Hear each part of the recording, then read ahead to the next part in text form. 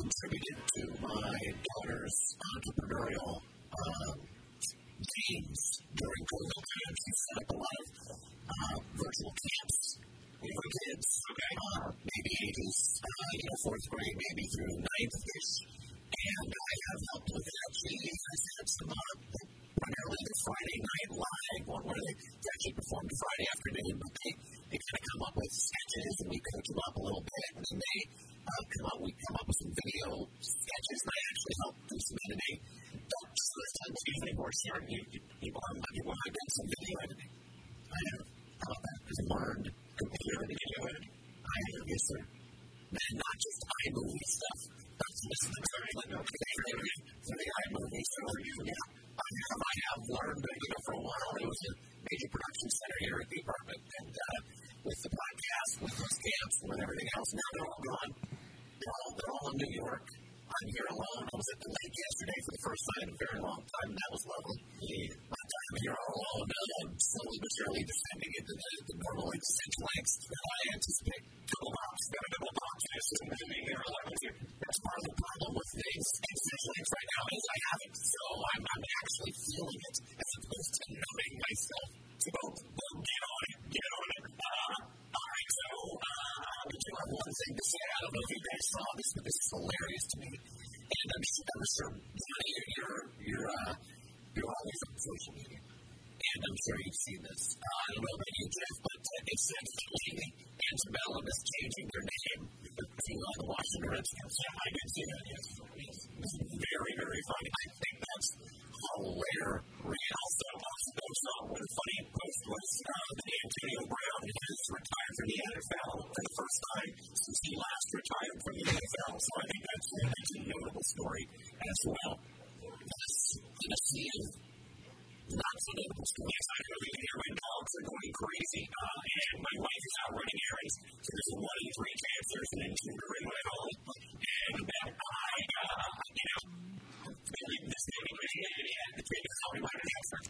They might actually capture the tragedy on YouTube Live. I mean, there could be some little wide screen so you no longer look at the but we might have 17 viewers as opposed to 12. So I help you. Here we are. It's great. It's actually soon to be co-host with David Becker's birthday. So it would be, he might be seen as a suspect. Oddly, I'm taken care of on his birthday. That seems true. That's true. Although I think things are in the process. I think he would be mixed up. I think that's a majority thing that they'll do. With murder, I think the murder is just really complicated things. Actually, but fair enough.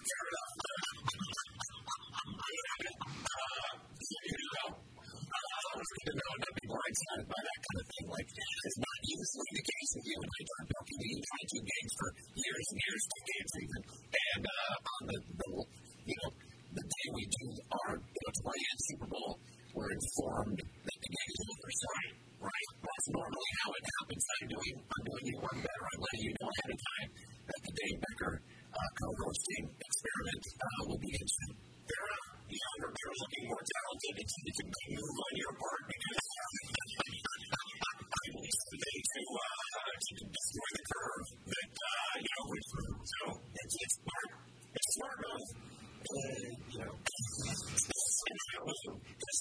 going to move. He's going to live, he's smarter. So you're touching out. He's going to come out of something. And then you get on out. That's the old, you know, for it. It's just business. Just tell Mike it's just business. Can you get me out of this for old time's sake? Can't do it for me. All right, fair enough. Well, another word to my father. Since we've been quarantined, which seems odd because normally it's a bi-weekly viewing. So I don't know what's happened. That's interesting to me. The churches in the and it's also interesting that we haven't had that many references to it. It's usually Hamilton or JFK. Right. That is outside the purview of sports. Very rarely has the Godfather been, and I'm happy to see it come back, actually. All right, well, that might garner a larger audience. We have some announcements later that may garner a larger audience, may garner a smaller audience, may cause people to change the culture. I don't know anything can happen. Anything can happen. We don't know anything. We're not anything we can against the wall, and we don't even suspect anything. So, there you go. All right. Let's do progressive trivia. That's what we can. All right, progressive trivia. Let's do that, and then we'll dive into some of these sports stories, which are, I don't know, equally as confusing as they are on any given day, but what's our big easy? It's progressive trivia. We're going to try and name some baseball player, past or present. Here we go with the clues. I've spent 10 plus years in Major League Baseball. My career numbers are 1,900 plus hits, 1,100 plus RBI, and a 298 career batting average. Those are substantial. Highly impressive for 10 plus years. It's probably not more than 12. It might be 12 and a half, something like that. Well, here's the area we always see these rules. I'll say it's less than 15. Okay, so we're saying it's maybe 13-ish. Still, those are very, very nice numbers. If you can get another 7 years in the league, he will have some impressive numbers, perhaps Hall of Fame, perhaps although again, he will never be in Hall of Fame. Yes, I agree with you there. That's excellent. There it is. We've given it away now. Never won a World Series. I also worked in the year. So there you go. That's 10 plus years in the majors, 1,900 plus hits, 1,100 plus RBI, 298 batting average. Never won a World Series, but was a rookie of the year. All right, well, let's jump right into it. We've talked a bit on the pod about the NFL, and I love Mark and I've had these, we've had these texts, we've had this sort of text thing going about what's going on in the NFL, and every single one has the same phrase, surprise, not surprise. They're trying to, I guess, Mark, get their ducks in a row so they can reopen or open up the training camps and get the season underway. But not only we've had a couple of teams that have pushed back their rookie report dates, and not given a reason why. I think we all know the reason why, because we don't really have the protocol order. And now we have players, and I mean important players in the pantheon of today's NFL, J.J. Watt, Russell Wilson, who have expressed their concern. Those guys are, to your point, icons. Yes, in the National Football League, right? Totally non-controversial, right? Completely on the side of 95% of the NFL viewing public, right? The only problems that anyone's ever had with either of them have come from me. Really, I had a problem with J.J. Watt for a while. I was a little bit of a phony. And we were going for it. And it wasn't all that, no doubt. But I'm changing on that, to tell you the truth. And Russell Wilson, I always completely admired as a player, as a human, too, to tell you the truth. But it's just hard for me to truly embrace him because he represents, the thwarting of so many of my dreams right on my team. And he's sort of like I am with the Washington Dukes football club. The DC Dukes, the Red-tailed Duke football club, for lack of any better name to call it at this point, Lady Antebellum. I have always said that when that Washington football club wins, I'm torn because Dan Snyder's happy when that happens. And I don't want happiness to creep into his life in any way, shape, or form. And you're kind of that way with the Seahawks. Because even with Russell Wilson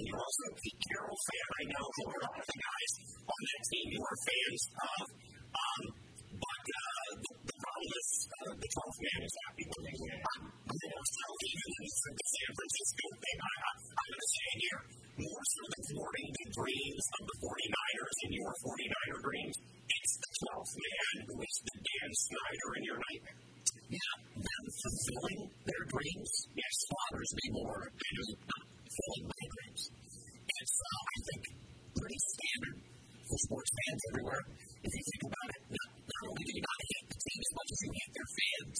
But you would rather see their fans in despair than almost be elated on your end, almost. I mean, that's the pretty deep psychosis and sickness of an average fan. It's true, in my opinion. But I will tell you, with the NFL, it feels like this. And, I don't know if you guys agree. I think you agree to some degree. To a portion of this time is that it feels like they have been caught with their pants down. It feels like they came in, they were the last sport to have to worry about everything. It was going to be in the fall, it was always in the future, it was always way past there. Baseball had to deal with it right away. Spring training was when this thing happened. Basketball and hockey seasons were canceled, right? So they dealing with it from the top and figuring out what to do from the top. Football, I think, took up a fast on worrying about it. Sort of rested on the football laurels. They also did a beautiful job with the draft. So I was going to say, an event that had to happen, and it's a huge event for them. I know a few next to outside of, let's throw the regular season out there, special event stuff, the playoffs, and the Super Bowl. The next thing is the NFL draft. I mean, that is their, has become one of their signature events. And I thought, to your point, they did a really great job handling it. They had a good period of time. They were going to have a decent period of time to figure out what would happen if their timeline changed. We all three of us talked about on the show that the leagues and the commissioners that have remained the most fluid, that have kept themselves in a position where they weren't locked into anything, were the ones that were going to succeed. And it just seems like, to your point, they just figured early on that they were going to be gone. And then, because you can argue that back in the weeks after the draft and for months, a couple of months after that, sure. But the idea that they haven't been on top of stuff since, let's say, June and mid-June at the latest, which seems is the case from what we're hearing from players. I'm not hearing a lot from the league, but it just really does seem it's out of character. Yeah, very much so that league, because they're usually more on top of it than any other league. And so it's highly noteworthy in my opinion. And I think my theory is it's not only to what we've just been talking about, the fact that it was in the fall, we don't have to worry about it in the fall. For once things start spiking in June, to not have any protocols set up. I mean, it sounds to me that there are actually the protocols, the highly involved guidelines and protocols that the NHL certainly have, and if not have been developing. Major League Baseball certainly has. Basketball certainly has. Football doesn't. My theory is that not only did they do this in the fall, they put it on the back burner, but I don't think anything took the virus as seriously as I thought about this. Owners and commissioners in the other sports, I just think that the owners in the National Football League are of the mind that it's not a hoax, obviously, but it's a lot less worrisome than the media is making it out to be. I thought about this as well, because you brought that up, and I think maybe that there is some, they were really optimistic because it wasn't starting until, much later, whereas the other leagues were presented with the reality of it, to your point, Mark, much more quickly. But I also think that part of it may very much be in falling within those parameters of, and I'm struggling for sense here, the NFL has been such a Teflon league for so long. I think that sometimes the ownership in the NFL and management kind of just assumes that everything's going to work out for the NFL, because it generally tends to, frankly. The domestic abuse issues that they were dealing with a few years ago, and you and I were on the radio at that point. I mean, there was the Ray Rice incident and other incidents in and around that. There were so many people who were saying, that's going to do the league in, and then the Colin Kaepernick stuff, and the fact that, for a certain segment of the population, the fact that they didn't just, eviscerate him across the board, and anybody who supported him, people saying they weren't going to come back and watch. We talked about the fact that the TV ratings were down for a bit, you look at it, they weren't down any more than college football ratings, and that may have had a lot more to do with other things in an election year. Certainly that was part of it. But I just wonder if sometimes these guys assume that stuff's not going to stick to them. It's the NFL. It's, all the sports on the side. Go to the big field to put the title of a Civil War memoir that I would recommend to everyone at company age. His name was my deep dive on Philadelphia sports, and he did very well. It couldn't hurt. It could not hurt. I think that might be some of it. I think you're right. I think you're right, Tony. I think they just figure out. We always talk about, we've talked about on these shows, baseball need to do to get more fans involved. And, I remember when the NBA dipped in popularity because the personalities were not guys you could get behind. And hockey, it's a niche sport. It's not on ESPN anymore. You have to have, the game show network to watch it or whatever. We never thought about that with the NFL. And when they do have big issues, they always seem to slide. Well, you're talking about some of the big issues. We brought it up from 2012 through 2014 when we were on the radio, the Ray Rice thing being foremost among them. They were also dealing with Deflategate. They were also dealing with a lot of things like that. And frankly, the take we had on it was that the NFL and specifically Roger Goodell didn't care. We didn't care about the fan. We had an open letter to the fan that we read, which I think we need to read that again, frankly. And I think we need to have that. But that was the take, is that the NFL doesn't even care. It doesn't matter. They don't have to. Exactly.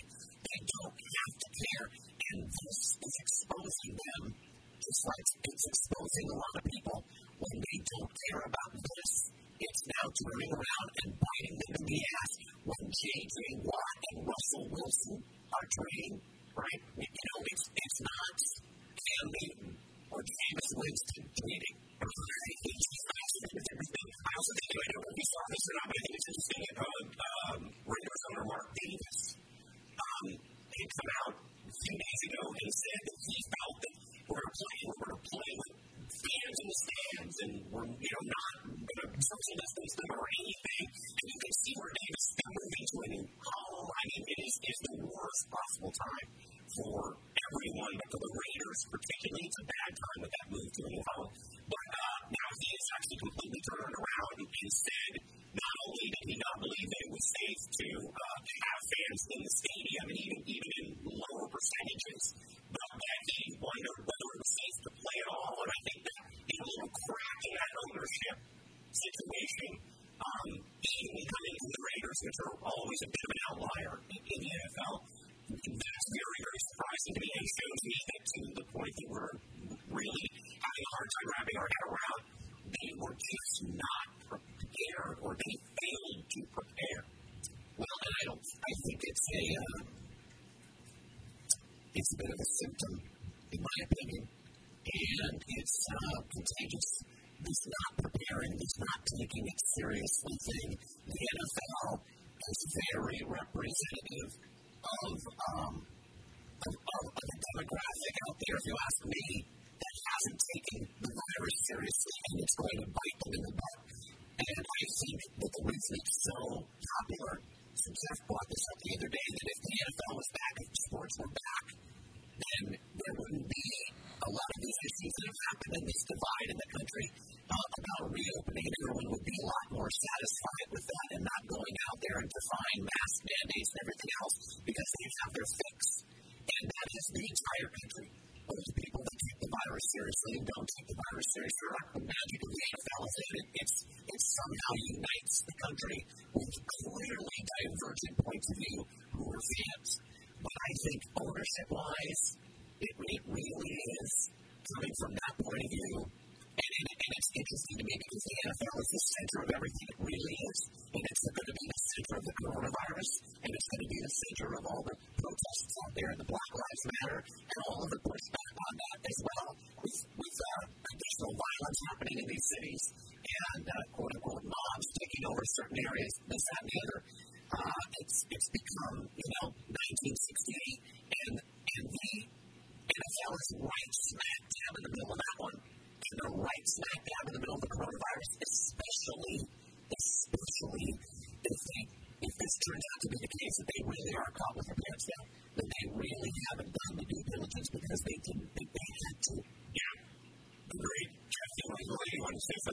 I didn't have anything to say, but I do agree that I'm sorry, I lost my train of thought here.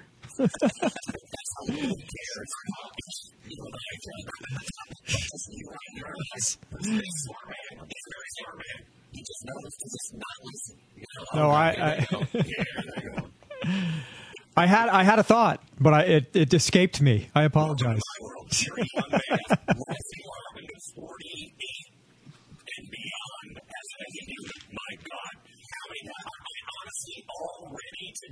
I need to start taking these, I guess.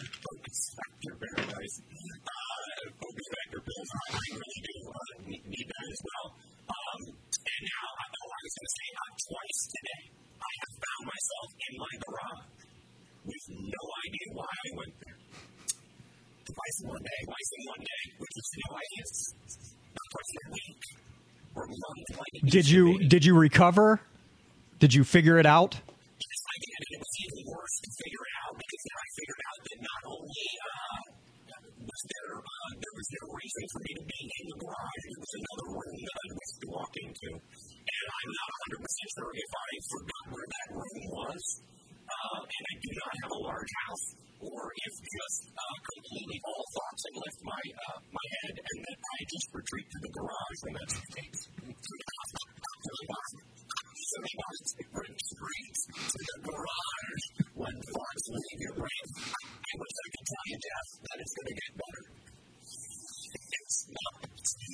That was a weird thing for me because that doesn't happen to me that often. So maybe I'm just on the precipice. I'm glad I could join.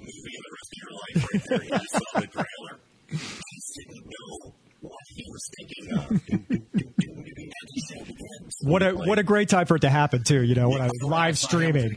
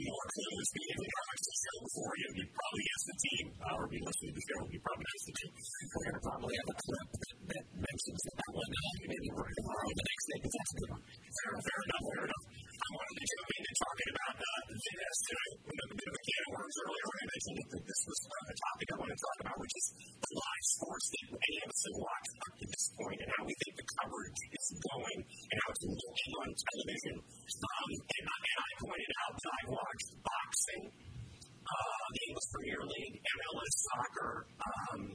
I watched baseball. Now I watch some of the exhibition baseball, Formula One racing, and NASCAR. And Mark mentioned that he had watched what, Mark? I just said I haven't. You're right. No, I know. You haven't dialed into much of it yet. I haven't. And we all applaud you, John. Well, yes, I don't know. I signed it in between viewings for Hamilton, to be quite frank. I was a long time for the TV. I shouldn't be hanging your bathroom door. Yeah, what's called the barn. We've installed our door. Yeah. Hanging a barn door, hanging a new lamp out of the ceiling, which almost electrocuted both you and your wife. Watching Hamilton dozens of times. You see him today. It's Calvin today. Didn't take time on the A's and the Mets.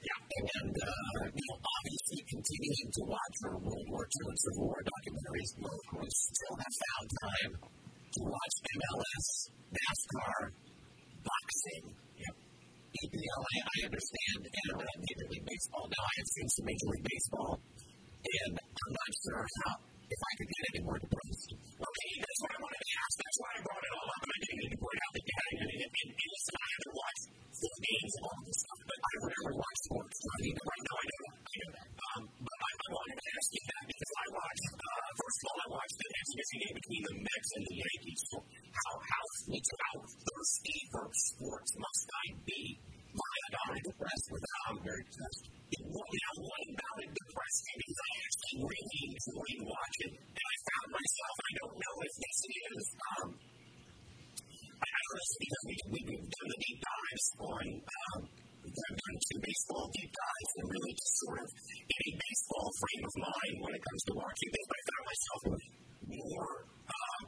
enthralled with the pitcher and batter experience than I genuinely are. And King Park is anyway, I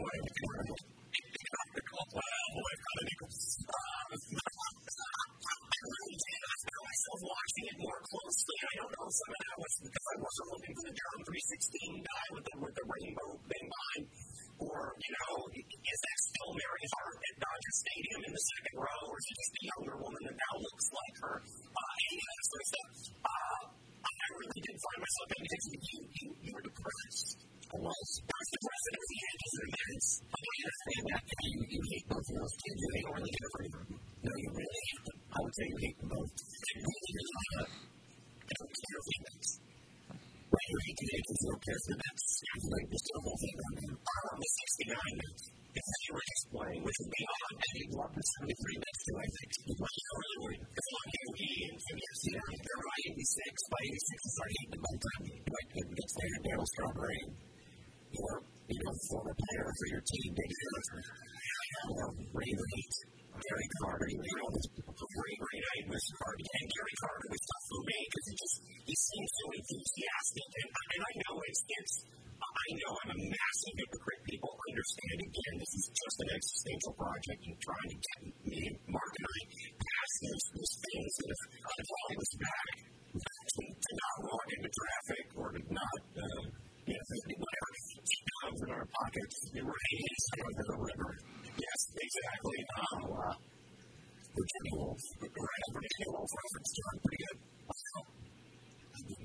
First time for Virginia Woolf. First Virginia Woolf reference that, and I'm referencing not any of her demise. Right? Fair enough. But we've seen a theme with this show from now on. A lot of demise talk on this show. So apparently optimism. Hey, we're an optimistic podcast. We don't go here. You're not going to go right here, people. But I was just going to say, Gary Carter's enthusiasm offended me.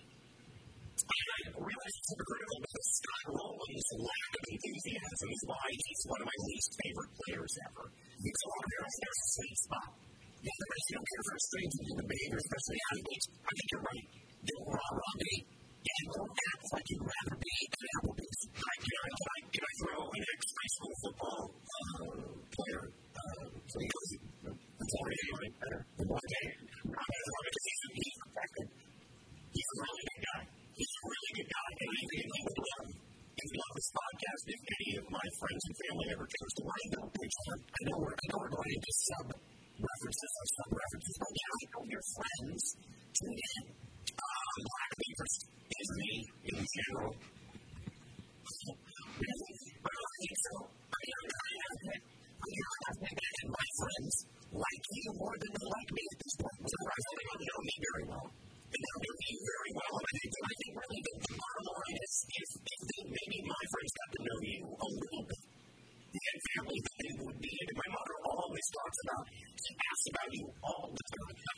You were the only person on my wedding that she ever, and I was like, Mark, always asks how I probably paid a little attention to her and smiled and shook her hand and is feigned interest in loss and asked for people's lives. I mean, that's feigning interest, I think, is an important part of civilization. And I show interest in other people, and I struggle with it. It's just, I'm just dismissing. You're struggling with a fundamental civilization. And this is what I said, really, I should work on that, and I haven't, because once in therapy, I said to my therapist, I said, we're talking about all the issues in my life, and I said, I'm very, I have an issue when people compliment me after a show, or a play, or I guess play and show are the same thing. Those things that I'll never be again. But when somebody came up and gave me a compliment, I had a difficult time taking that compliment. Yes. I told my therapist that I said, I have a difficult time because it just makes me uncomfortable. And it's something how arrogant are you? And I thought, well, what do you mean? I'm so humble. It's the opposite. And he said, no, basically what you're doing is you're saying their opinion means nothing to you.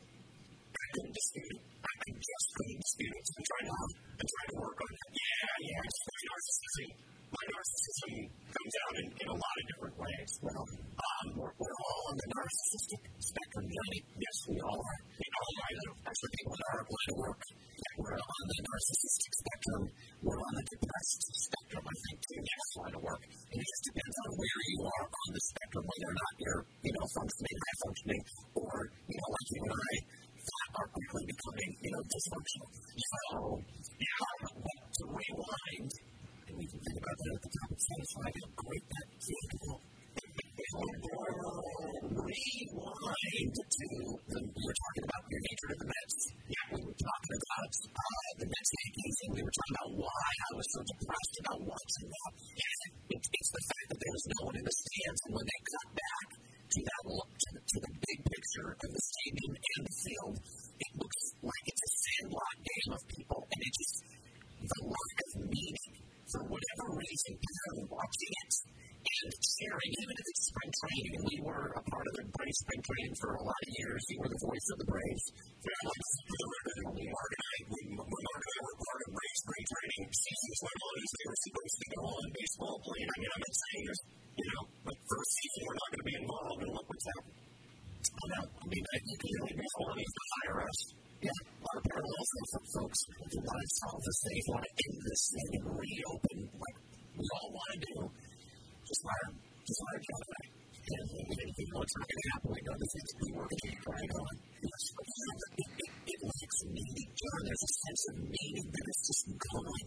And I know that that's silly on some level, but those were my feelings up front, my emotions. I got into the game a little bit to your point, but really there was always this fall.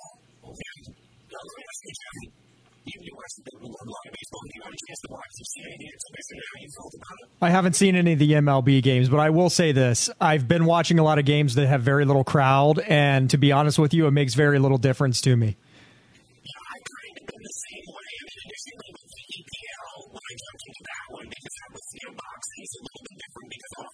You don't get a good shot of the crowd necessarily, and that felt fine. But watching the things that I have without a crowd, starting again with the EPL, it really didn't bother me at all. I'm surprised, Mark, that it bothers you. And as much as it does, I think it speaks more to your need to be loved by many. It could be the case, but you don't see a lot of crowd shots with the EPL really as much as we do with Major League Baseball, regardless of the shot, regardless of angle in baseball. You're going to see a swath of the crowd when and that's so you're constantly reminded that there's no one there. I think a lot of those other sports, you can't tell. It doesn't matter. MLS, EPL, boxing, NASCAR, even. You can't even tell. You don't get that many shots of the crowd, whereas every single angle of Major League Baseball, you do know. Let me ask you, Jeff, the games you've seen, a lot of them have been live, though, right? Yes, I've been there, but I also watch them on TV. Okay, so you're looking at like the college games on TV and so forth? No, I've been watching the games that I go to live. They are also live streamed on a particular app. So I watch them from that app, and you see there's nobody in the stands. You hear that there's not a whole lot of crowd. You hear like the. You're there at the game already watching it. You've already watched it, and your nephew's involved. That's right. I have a rooting interest, but I will say this. I feel like I don't watch the games to see the crowd, so I think it's going to be very easy for me to look past a lack of a crowd. And by the way, some of the things that bother me the most about baseball in general are the things that happen when the crowd is there. Like when a guy throws over and they boo the guy throwing over. Or when you're watching an 0-2 count and somebody behind the plate gets up to go get a drink with an 0-2 count with 2 outs left and the bases loaded in a game. I feel like I'm actually going to be better off not having to see the people at the game. I think this may be the way that I want to watch sports going forward. Whatever it is, the Baltimore Orioles do during the national anthem, which is highly annoying, but that'll help me. I don't watch the games for the fans either, but it's with baseball when you constantly see no one in the crowd. That was hard to watch. I thought what was disconcerting with that Yankees-Mets game, other than the fact that I was watching it, was that they had the cutouts of people behind home plate. They didn't put them in the first couple of rows of seats, and that's even more disrespectful. It was some venture capitalist kind of huge group that was going to come to the game, and they, to disappoint the annoying fans. It's like, we'll get there in the third, or my smart will take Dodger fans, we'll get there in the third, and we'll leave in the sixth. So that bothered me more than anything. I don't understand the need to social distance flat objects. They're like, what kind of? Oh, they were put it right next to each other.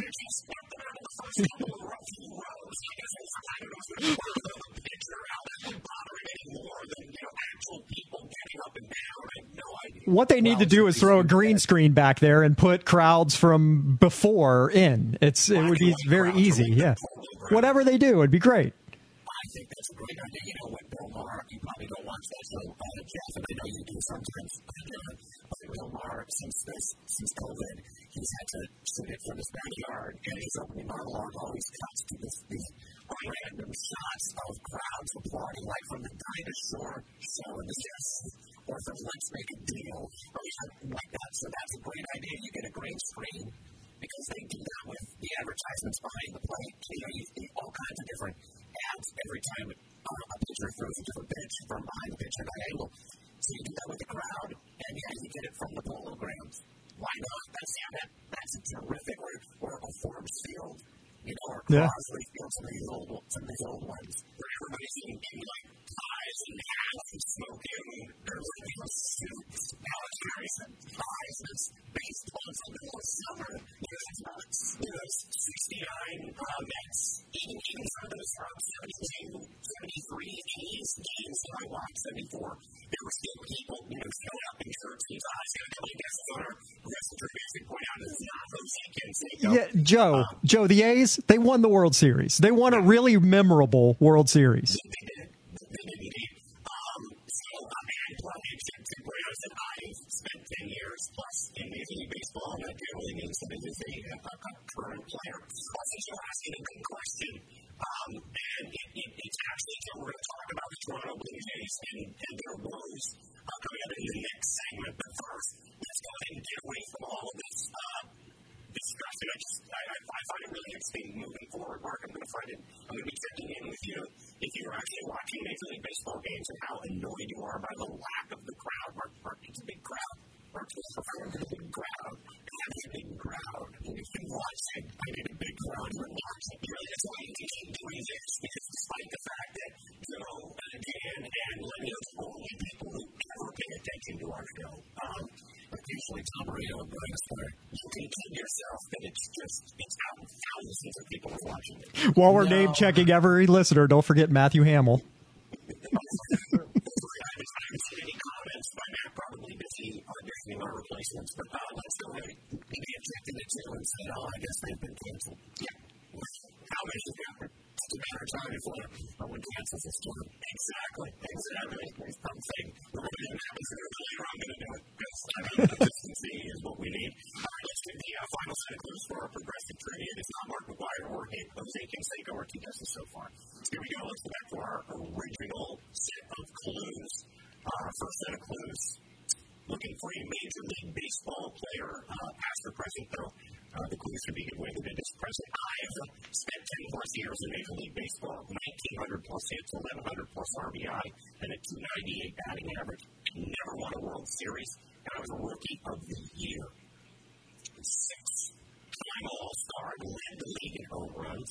I played college ball in the Atlantic Coast Conference, and I batted over 350 in postseason. We gave me the extra clue last time that it was over 100 at-bats. So, I didn't see in one of those, he went 4 for 12 sort of things or anything that's actually, he's had a few at-bats. Our final set of clues, I've won an MVP. I've actually finished in the top 5 3 times for MVP. I'm a member of the 30-30 club. That's surprising. Yeah, very surprising. I have 300 plus career home runs, and I was suspended for a part of one season, which is why Mark said earlier, despite these, which, to your point, Mark, if this career continues, these are Hall of Fame numbers without the output. But suspension may be a problem down the line. Yeah. Because we have not dealt with that issue. All right. There we go. So those are your clues. Joe Carly was asking the question actually here on the Facebook post about the Toronto Blue Jays. So we're going to move on to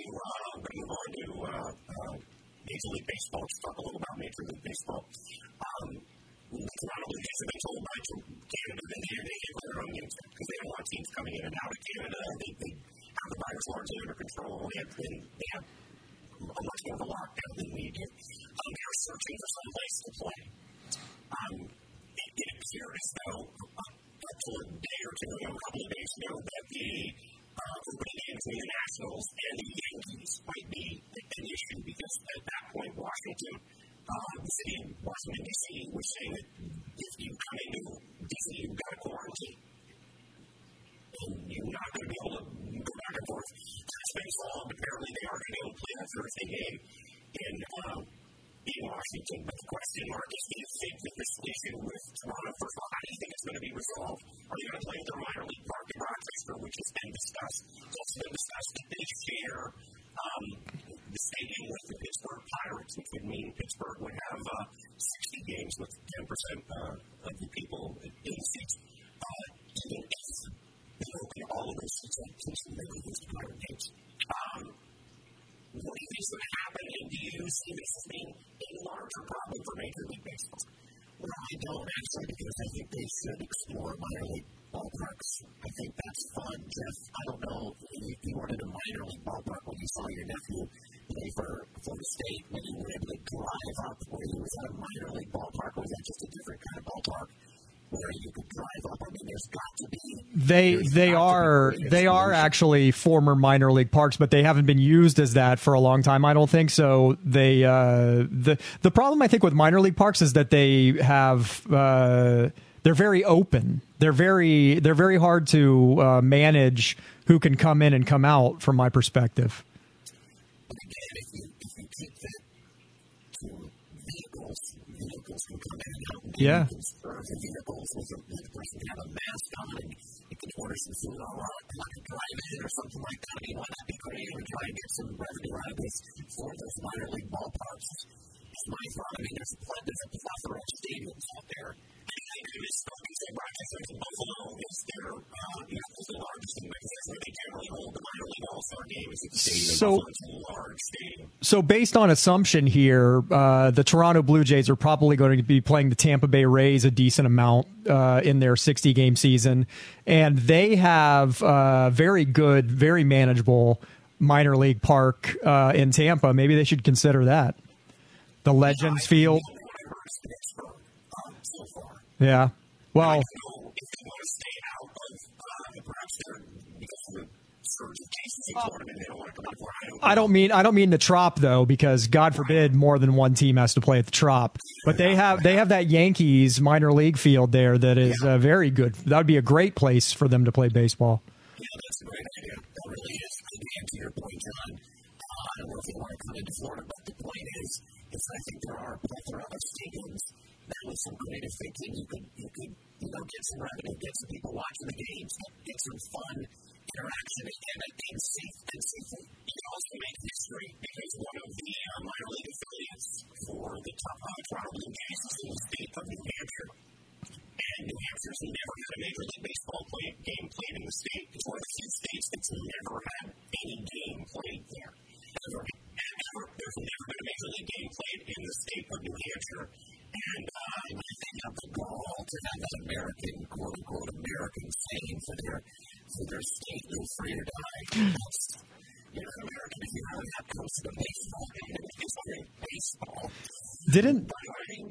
Didn't they end up building the Field of Dreams for real to have a baseball game there? That would be a cool place. Yeah. That'd be a cool place to play. It's the field which has become a tourist attraction. So, that's just play there. I think that's a difficult one to keep people from coming in and out. That's true. Keep them out of the cornfields. I do have to probably know that Albert Pujols is not the answer to our progressive trivia, and he was asking if they could play over at Disney. He moved next to the Braves. So he doesn't have any connection with the Braves, by the way, anymore. They're not. That would be a great stadium for them to. It's got the broadcast infrastructure already. It would be a great place, but there's so much going on at Disney now. I can't imagine they want to add anything. With the NBA and MLS, I don't think it's the possibility. I think what we may have been seeing, and of course I have no information beyond what everybody else has, and you might see a hybrid of things happening, so there may be a few games played in Pittsburgh. If that's where they end up, there may be a few games played in minor league stadiums. I agree with you, Mark. I think if you're going to approach this, you should probably do it in a way that you could at least have more than just the positive of them playing the games, an opportunity maybe for a minor league park that can allow a level of social distancing by the parking in the outfield, if that's a possibility. Entrepreneurially faced poor minor league clubs who are suffering so badly with their fate. And if we can do anything to help generate revenue for them, I think that's an opportunity. You can look at it as an opportunity. You can also look at it, speaking of business, is that when they're in town playing the Rays, they can play, their home games or whatever it is, they can play them perhaps at Disney. When they're near Pittsburgh, they can play a home series there. Now, I don't know if that's a logistical nightmare. It probably is. I just think that if they want to make the NBA being there in MLS, I just think that's more the issue for me. If you want to see Canada's heads explode, put them at RFK. Have a second Canadian team bailing and going to D.C. That's a great idea. I like it. That's a great idea. RFK, why not? That's abandoned. The Major League Soccer team plays there, but they're here. So perfect. It's empty. Let's do that. I love that. That's the best. Montreal and Toronto abandoning the entire country and going to the capital of this country. And honestly, I'm really surprised that when Canada said no to Toronto playing in Toronto, that Quebec just didn't get into the streets and demand, because they're always at odds with the rest of Canada, just demand that they come and play at Olympic Stadium. That would be outstanding. But that's not me from here, John. Well, they can land 10 teams back in the rest of the provinces, Beckons, and the rest of Ontario, whatever it is, they have land issues. With the French Canadians, I don't know who the problem is in that situation. It's in the French. And I would say that's no idea. My lineage, I actually traced back on Ancestry.com. My oldest family member had come down from Montreal into the Ohio Valley after his wife passed away in the late 1700s. He moved down there, and so my background is actually a lot of French Canadian. His name, by the way, it's such a great name. It should be my stage name, Gaspard Pelletier. No, I know, I thought it was great. Oh my gosh, so nice. He wrote for the bone. Another animal. What I will say that Jan Ferreira, my mother, tried it earlier, John, with a suggestion for you when you go into the garage and forget things. It's to go to the place you were before. If you can remember where you were immediately before the garage, it usually comes back to you if you put yourself in that setting. She's a few years older than we are, and has experience with all this. I really appreciate that. Generally, I would have thought she would have said, I hope a car just like for me. And I think everyone's coming around on you, John. Everyone's coming around on you, and they're slowly slinking away from me. It's you see those dynamics in a relationship, where it seems about even, but obviously one's trending in one direction, the other is trending in another. And I've been there, quite a few times before, and I find myself there again. Absolutely. Well, I see how this behavior works its way out. I do think, I'm really, again, I'm not a betting man, but if I was, I would say I think they're probably going to have to utilize more than one venue. And I agree. Even the Pirates, I guess the situation with the Pirates, and I don't know why that was at the top of the list. I think it's sort of than some other stadiums, I guess. Was that there were days where there was an overlap and they couldn't play in the stadium. And that was where the idea of utilizing some of their minor league stadiums, particularly the one in New Hampshire, it's a historic thing. It depends on really have the chance to there's why they don't do redemption. They go, come on, and not in the middle of a pandemic, really, you're going to sneak in and not be, consider yourself American because of the pandemic. They could change their motto from live free or die to go to a baseball game and die. Now, I don't know what kind of legs that would have. And it's really not a great argument for Major League Baseball. So they want another game there. The state of New Hampshire just tweeted at Mark Ferreira, just forget about live free or. There it is. Wow. They just answered it against you. They want not only against me, they want my left hand. And now they like they're calling for it publicly, worldwide, calling for it. They are the dictionary definition of unilateral in many ways. It's here's your choice, live free or die. There are no other choices. Seriously, it's a zero-sum game, and I know New Hampshire supporters having a baseball team or die. That's what it is. Yeah, I hear you. We went there, first time I ever went to New Hampshire when we were in Vermont when we were spreading the disease all up and down the eastern seaboard. And we went to New Hampshire, went to Hanover, which is where Dartmouth is. It was a lovely town. And I was looking at all the tall buildings, looking for snipers. Just in case I wasn't living free in any particular moment. I'm starting to think that Mark didn't necessarily take the virus up there. He may have brought a decent amount of it back because I haven't done the math yet, but it seems like we really spiked when Mark got back. You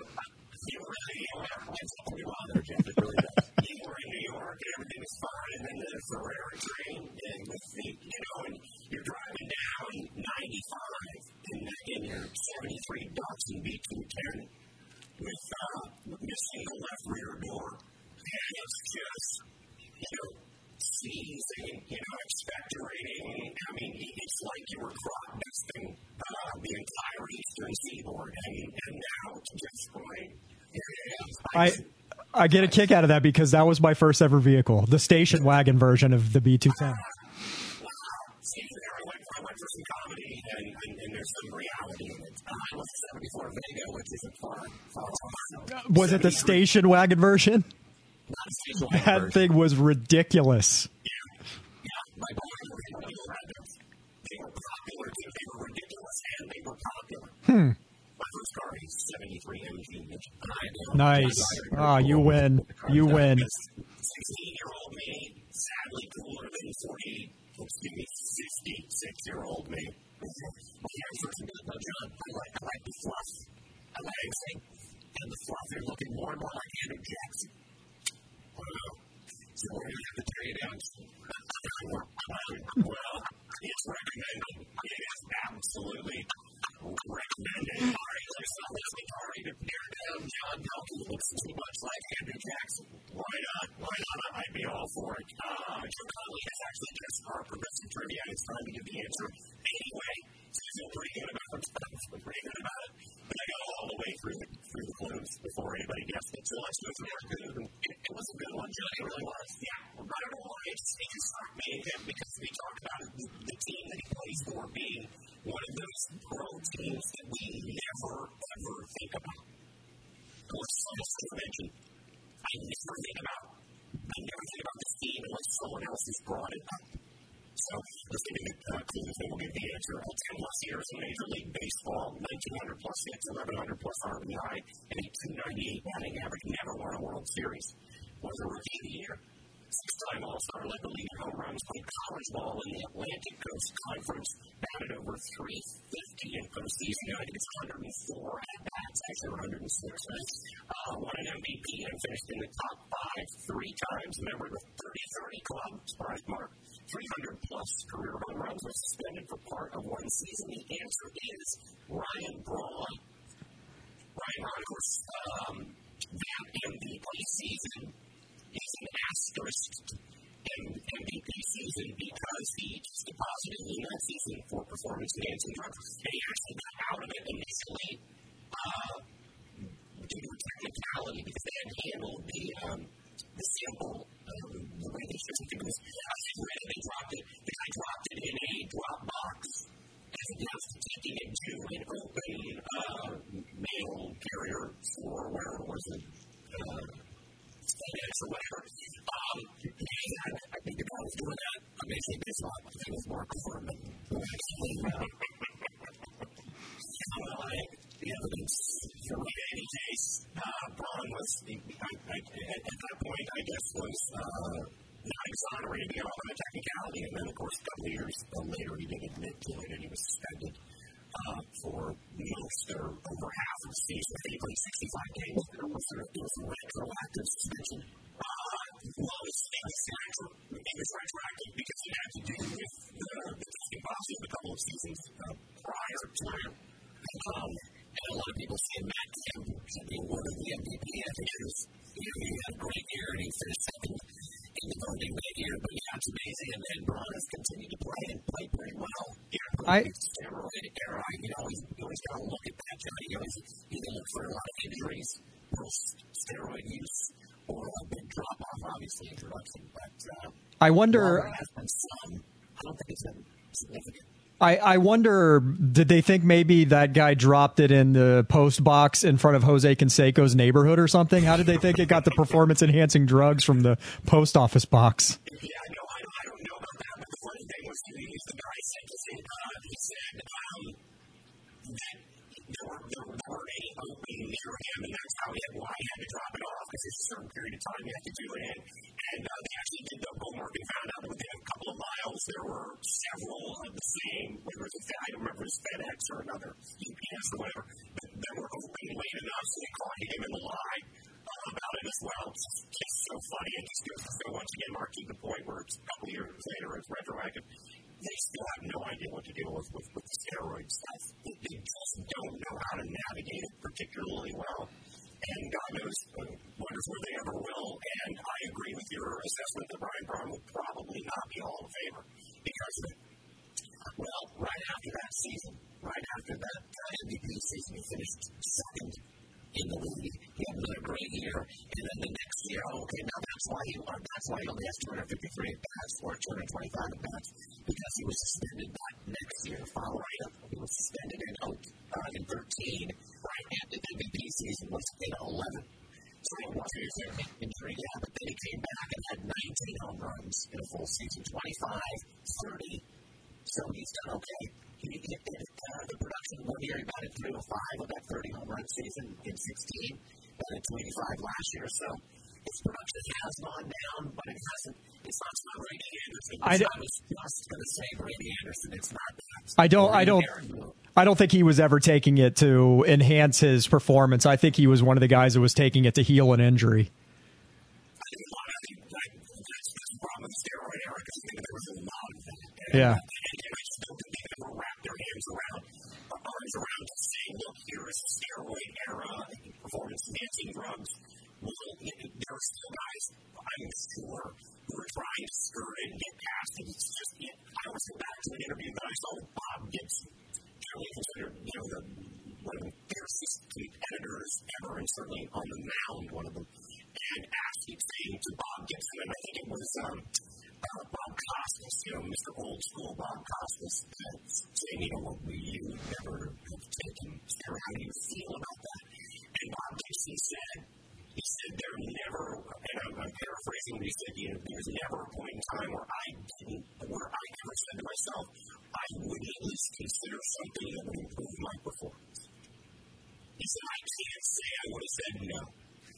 And Mike Smith said the same thing as well. Mike Smith's been quoted about that, and Mike Smith will come up prominently, by the way, in our Friday deep dive of the transformation of Philadelphia sports from the worst town in all of sports in 1972 to the championship town that they were in 1980. But yeah, Mike Smith said the same thing. So it's very interesting. It's something that's probably, I don't know if it's ever going to be solved, John. I really think it's going to be one of those things where when Roger Clemens and Barry Bonds, maybe the Veterans Committee votes them in at some point in time. They went from 15 years from you're eligible 5 years after you're finished, and then for 15 years, for the entire time in the Hall of Fame, this is history, you had 15 years to get in. Well, they reduced it to 10 once Clemens and Bonds got in there because they didn't want 15 years to go by and people not to care and people just looking at these numbers and being blown away. So they're probably not going to get it, even though each year they've inched closer to the 75% mark. They didn't qualify for the Hall of Fame. And Pete Rose won't get in until he died. But all of them will get in. But I would think they will get in. So I'm looking right now at players who have been suspended from the MLB for performance enhancing drugs, and it has not slowed down by any stretch of the imagination. I'm looking here. Manny Ramirez was suspended in 2009. Bartolo Colon in 2012. Also, there was another name here that Jose Guillen in 2007. I mean, it's kind of just continued to happen. I just don't think there's as much of it wasn't everybody at one time getting hit. Right. Yeah. And Melky Cabrera in 2012, right? 2012, good job. Remember the year. I just looked at it. I can't. I haven't taken my focus factor yet, so.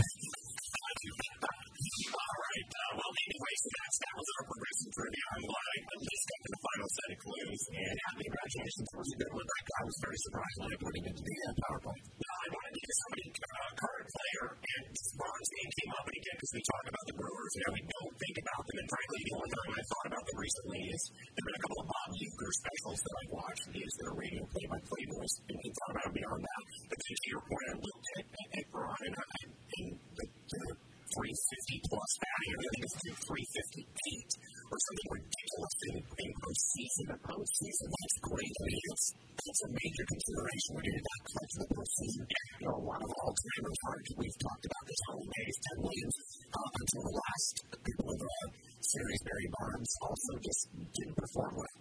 Certainly not to their regular season expectations. And for Braun to hit 350, above 350, and over 100 at bats. Maybe he needs to stink it up a little bit in the postseason because all the guys you mentioned have World Series rings. Right. That's a good point. Williams and Bonds don't. Oh yeah, Bonds missed those Giants World Series. That's right. Yeah. Right. The curse was broken.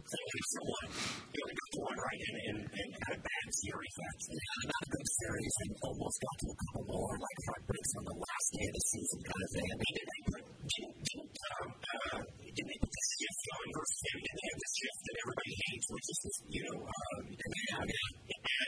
and somebody on the Red Sox saying that Ted was so stubborn about things that he refused to change the way he did things and try to hit to the opposite field. He just thought I'm the greatest hitter of all time, and I can still just follow my narrow path to how I hit, which made him so successful. And then it didn't work out very well for him. So there you go. All right, so that's it. Except we have some things, some housekeeping notes to let people know. We do. We're going to be doing before we let them know about what we're doing with the show, as far as changing formats and you minimizing me, which I assume is really what this is all about. We are going to be doing a podcast. We're going to do a podcast tomorrow night. Maybe tomorrow, it'll drop on Thursday. It will drop on Thursday, and it's Salty Park Thursday. Yeah, how about that? We're going to do a podcast talking about After Further Review, and these folks keep being recorded in New York City. And we're going to do this tomorrow night, and it is going to drop on Thursday, so we're going to promo that and tag them and everything we do as well. And it should be a lot of fun, Johnny. The folks that are in charge of this podcast are former Central Florida residents, but they're New Yorkers. They have been New Yorkers, and they are improvisers as well. They're actors and sports fans. And the guy who runs it actually did a Joe's NYC bar in New York City, what John is right now doing every Sunday night live in New York. From Orlando, Florida, yes. So, yeah, you're a veteran of Joe's as well. We've done it we talked about it in Edinburgh, Scotland. You're done it at the Fringe Festival, so that'll be a lot of fun. So, I want to give them a shout out. Theme Park Thursday. They've interviewed some friends of ours. In fact, they interviewed one of the hosts of another podcast that Jeff does, Too Fat Dads. Our supposed good friend, because he's a Cowboy fan, and it's difficult to maybe even commiserate with him, frankly. Ollie Flores, he's on it, and so we look forward to that. Hopefully, promote ourselves. We want to promote them as well. Now, most importantly, a decision has been made on some changes to the show. Before that, the man who unilaterally decided that, Mark Ferrer. Again, it was a mutual decision. Went over to John Pelkey's house. He was kind enough to pour me a cup of pops. And we mutually decided these things. Of course, from John's point of view, nothing is mutually decided. He's not interested in any of this stuff. He's just sitting with several choices. Mark was going to give me several choices. He said, pick one. And after I gave him 14-year-old Balmain, which I shouldn't have, and this is the one that seemed like it would minimize me the less. There's no minimization for you, John Pelkey, who are talking as much as ever in any of your shows, as effervescent and ever-present as any time prior. But we are going to go down from 3 days a week to 2. And I know that may disappoint some fans out there, disappoint others. But we're going to do our deep dives now once a week, and we're going to try and make that more of a focus, if you will, and then have one other day, which is a normal After Further Review day, where we can kind of banter maybe about the deep dive, maybe about other things going on. But there's a couple of things. We have a social media director at the moment, John, who's working for free like the rest of us. Either a close friend of Mark's from elementary school or a family member. Regardless, it is a family member. It is my daughter, Taylor Ferreira, who has a solid social media presence. And but she has said that, like last podcast on the left is one of them. They do a true crime thing once a week, and there's a lot of research. And it's a very fun show, back and forth. So that's why we want to share our outlines with each other, ahead of time as best we can. And then they have one other show a week where they sort of banter about that, and it's kind of fun. And they prevent the oversaturation, which could be a problem. And they focus on more of the niche, which is the other thing. We're just going to give you all the inside baseball that we're being advised to do to try and grow and build the show as best we can so it can sustain itself and perhaps make us. We'll be going where we can try to find my own try. I will try to be an example. That's the thing, Mark, is I don't care about you. And we've been at this for a long time now. You said, we talked about my issue with, I couldn't stand Gary Carter, who, by the way, later I interviewed on a number of occasions and just was a delightful man and a great baseball player and just loved the guy after I got to know him. But I didn't like his baseball because he was too enthusiastic. And I didn't like Scott Rowland because he lacked enthusiasm. Scott Rowland always looked like a man who was being led to the guillotine when he was walking out onto the field. It just seemed like, I would rather be anywhere else than here. Gary Carter was a rah-rah guy. By the way, I never did have a chance to throw my high school football teammate under the bus. So we'll save that. We'll save that on a non-deep dive show. Maybe that'll be the deep dive. Because at some point I'm going to run out of topics. And I'm now realizing that I have to do another one of these in like 11 days. And I don't know even what the subject is. That's true. So I can't start my research. Hamilton? Could be. Maybe 1776. The music will be easier because I can just do that off the top of my head. A lot better. But what gets me is that you can annoy you more than anything. Well, there are a couple of things. Obviously, not agreeing with you 100%, either don't agree with me or agree with me 100% because the in-between will ruin you. But the other is that you need effort from other teams when your team is, the worst situation for you is for a team to come back on your team. Because you're kind of like, we get the field goal, we're up 3-0, we win. And then the other team keeps trying, and that annoys you in every way. But when it comes to this podcast, you just seem to want to be so effortful about it. And so wondering, how sustain you when you hate podcasters do. On so many levels, I would be your favorite. I would be your favorite as well as your friends and families. You already are my favorite. My favorite Friday that I do on this damn show. You're by far my favorite on this show. So the fan me is still the fan me. It's just living with that cognitive dissonance, which has been with me in some form or fashion my entire life.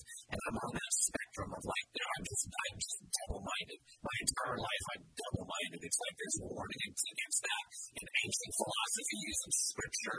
Don't be double-minded. That's all I've ever been. So, it's just an extra special glimpse into my tortured soul. I want something to happen to this because there's nothing going on, and it would be nice to have an actual gig as opposed to just being fun and that kind of thing. That's the voice you're going to I'm tired of the interior voice for doing the podcast with no discernible endurance speech. It's a dual sidekick in a 40s Western movie. Essentially, that's it. It's a poor man's Walter Brennan. That's what he is. Really, yeah. No one except my mom will get that reference. Well, see, now that I agree with that, my entire goal is to do a joke that only one person gets, because otherwise I've dumbed it down too much. So I'm still working on that joke. I promise you this, that joke will encompass an alpaca, the Treaty of Ghent, and smooth bore mustache. That's all I'm saying. It's just like, we're going in. Although then, President, the Treaty of Ghent really, we're free to go now because Jennifer did get your reference. So we're now free to go. So that's it. Anything additional, guys, before we get out of here? Just a deep dive on Friday. That's our next show. Right as you get on Friday, explain everybody what it is. We're not doing another show until Friday. So, the Deep Dive is examining Philadelphia as a sports town from 1972 when they were deemed by everyone, especially Philly fans, that they were the worst sports team in America, and they really were, with a combined winning percentage of all four teams at about .336, remarkably bad, noted by everyone, and by 1980, all four teams were playing for a championship. It's remarkable. It is remarkable. We're going to talk about how that happened and why it happened and how Philadelphia reacted to it, how the country reacted to it. And to your point, John, right, that smack in the middle of that run between 72 and 80 is 1976. The Bicentennial Philadelphia hosted everything that year, every possible sporting event, an all-star type event or Final Four event was hosted in Philadelphia. News through all that love in Philly. Rocky came out that year. It's a fascinating tale of America. Really, it's an American tale. Nice. All right. Also, with the deep dives happening more often, email us at podcastafr@gmail.com with your ideas for deep dives.